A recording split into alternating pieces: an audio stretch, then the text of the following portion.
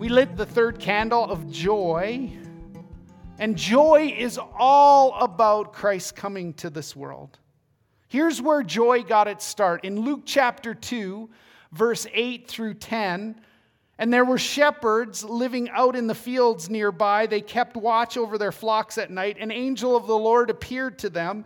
The glory of the Lord shone all around them. Whenever you see glory and shone, just think Moses coming off the mountain when people couldn't look at him because he was shining so bright. And of course, the people were terrified. Verse 10, the angel said to them, "Do not be afraid. I bring you good news that will cause great joy for all the people." Many of our Christmas carols that we sing have joy somewhere in them. They're attached to them. Christmas carols and decorations are filled with the word joy. But have we really taken a close look at what joy means? Whenever I think of joy, I think of when I eat bacon, and it's really good. It brings me joy. It's got to be more than that in Scripture. But back to those carols, do you remember O Holy Night? The author of that carol said this, "A thrill of hope, the weary world rejoices," or has joy. Or, O come, all ye faithful, joyful and triumphant, joy and this triumphant joy, come to Bethlehem. Or this one that we're mostly familiar with, joy to the world, the Lord has come. Let earth receive her King. I need to ask yourself, and I need to ask myself this simple question. How many of us have ever been truly happy? Happy to the point where our face hurts from smiling so much, or our stomach hurts from laughing. Happy to the point where tears run down our face. True bliss with whatever we're experiencing at the moment. Perhaps that happiness was tied to a new job or a promotion that you worked so hard and you finally got. Or maybe you did the best possible job that you could and earned some recognition for that. Maybe you can remember a time when your true love said yes to that very important question, and that brought you joy. Maybe you've been blessed with having a child, and that brought you joy. There's many experiences in our life where happiness can be experienced in no other way. And yes, that's a form of joy. It's that feeling of euphoria that I want to talk about. But you know what? It goes beyond that when we talk about the Christmas joy. The interesting thing is that joy appears in the Bible over 650 times in different words. Some of the words that the Bible uses and that the translators had a hard time kind of connecting to was like rejoice means joy. Glad means joy, gladness and delight. There is joy littered throughout the pages of the Christmas story.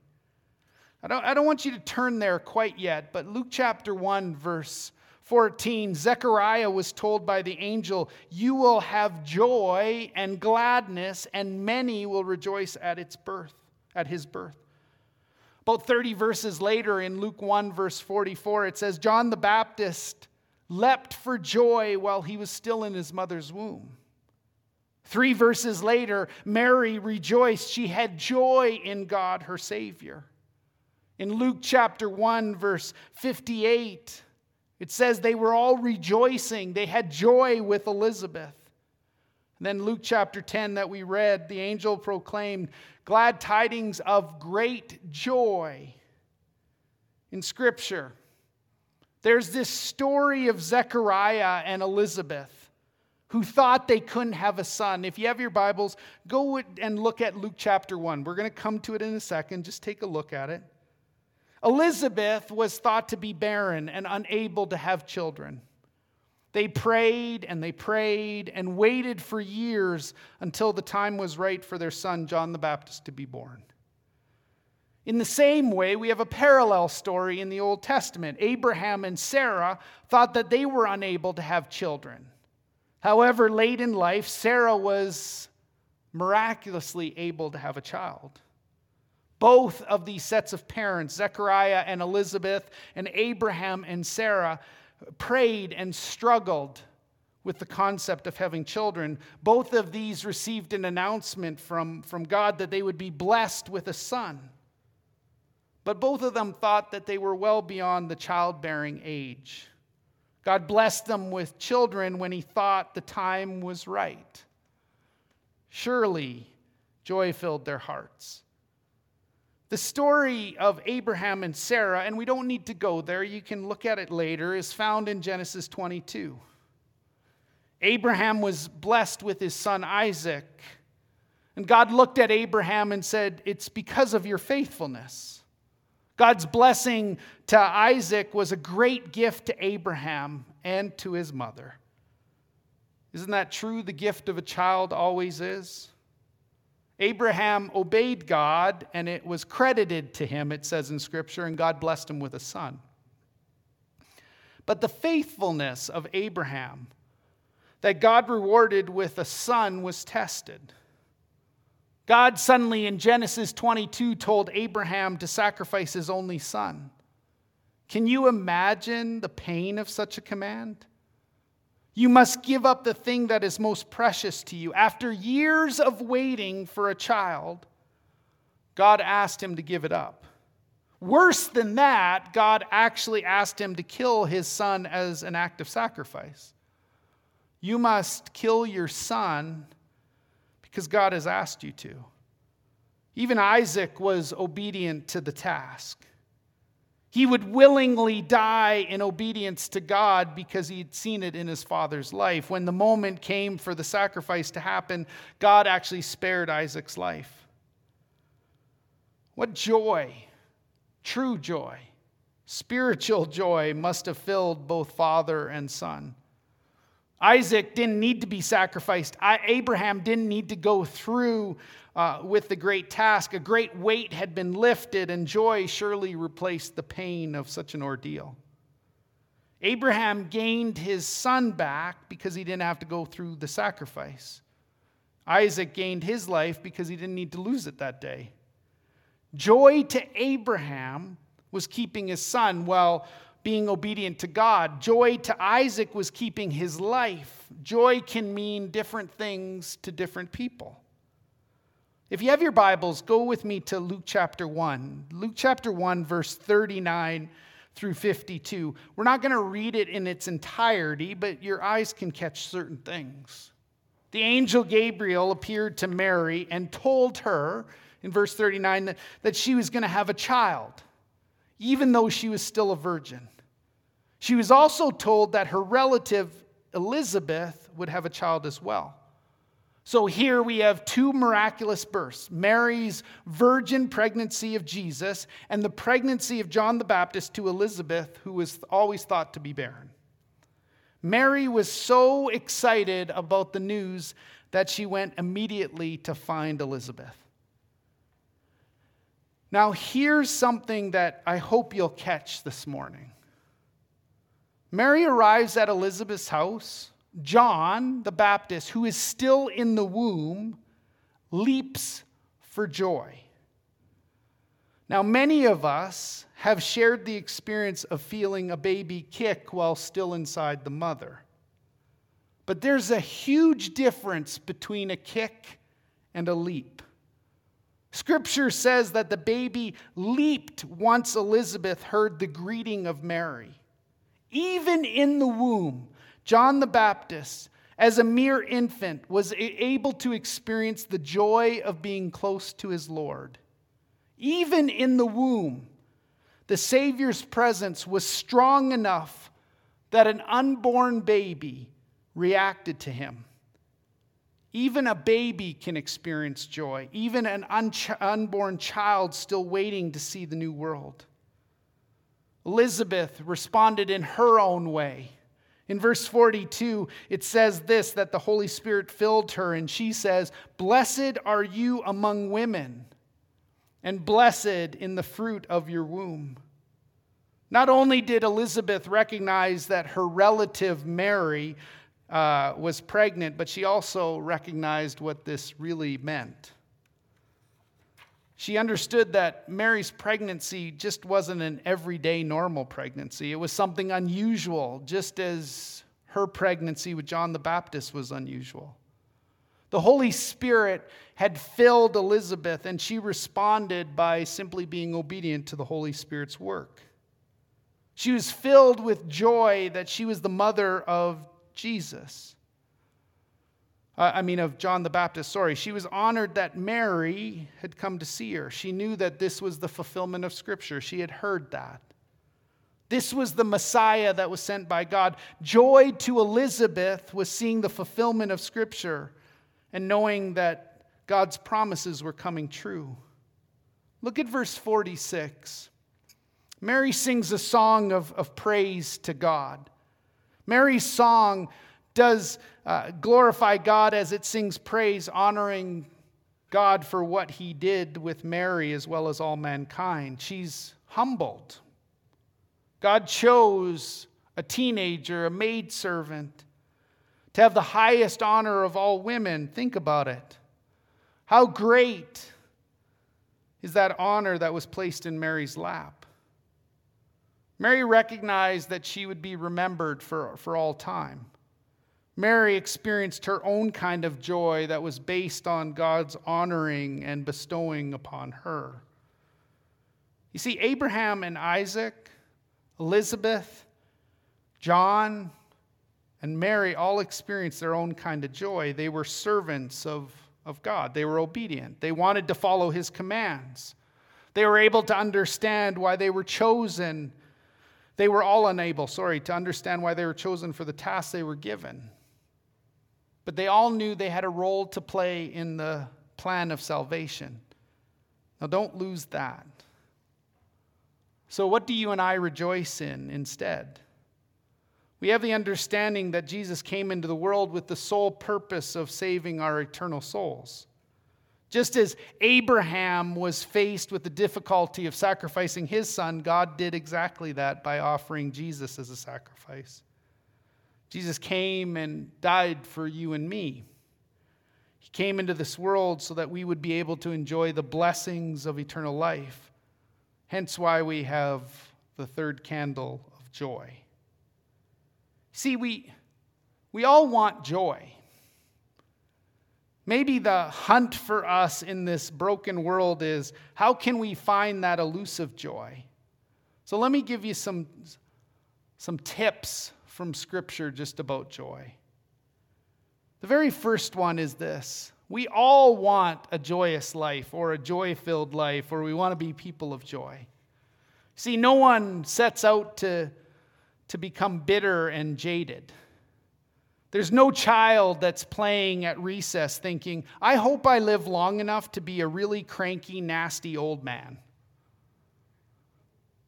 But somehow it happens. Those who eventually do not want joy, those who prefer misery, are broken. Bitterness has taken root. Tragedy has derailed them. Disappointment has hardened them. Hebrews chapter 12, it'll be on the screen, I believe, says this. Great job, Lisa. But you have come to Mount Zion, to the heavenly Jerusalem, the city of the living God. You have come, and picture this, to thousands upon thousands of angels in joyful assembly. To the church of the firstborn, whose names are written in heaven. You have come to God, the judge of all men. To the spirits of righteous men made perfect. To Jesus, the mediator of a new covenant. And to the sprinkled blood that speaks a better word than the blood of Abel. Nehemiah chapter 8, verse 10 follows that theme, and it says this day is sacred to our Lord. Don't grieve, for the joy of the Lord is your strength. Friends, do you see that joy is equated to strength? A person that's full of joy is optimistic under any circumstance. So here, when we're looking for that elusive joy factor, we need to ask ourselves the simple question: how strong of a person are you as you walk into this Christmas season? Joy always causes us to find strength. Do not grieve, for the joy of the Lord is your strength. The second thing that we need to kind of be mindful of in 2021 is this: that life always tends to drain away the joy. Experience teaches us that reality seldom exceeds expectation. When we're familiar with something, it always causes us to lose joy, and it helps us become jaded at times.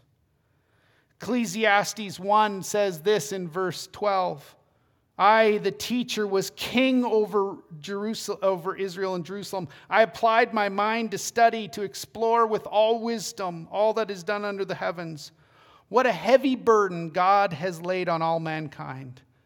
Verse 14, a familiar verse: I have seen all things that are done under the sun. All of them are meaningless, chasing after the wind.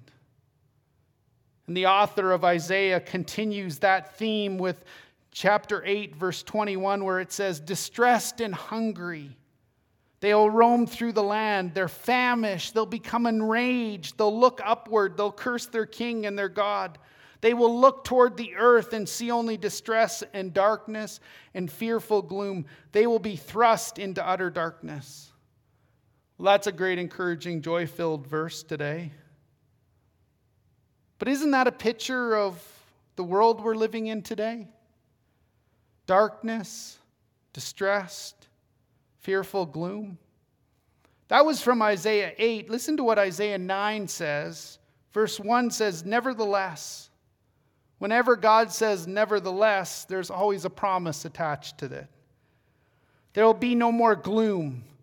For those who are in distress, in the past he humbled the land of Zebulun and the land of Naphtali. But in the future, he will honor Galilee of the nations by the way of the sea beyond the Jordan. The people, listen to verse 2, the people walking in distress have seen a great light. On those living in the land of deep darkness, a light has dawned.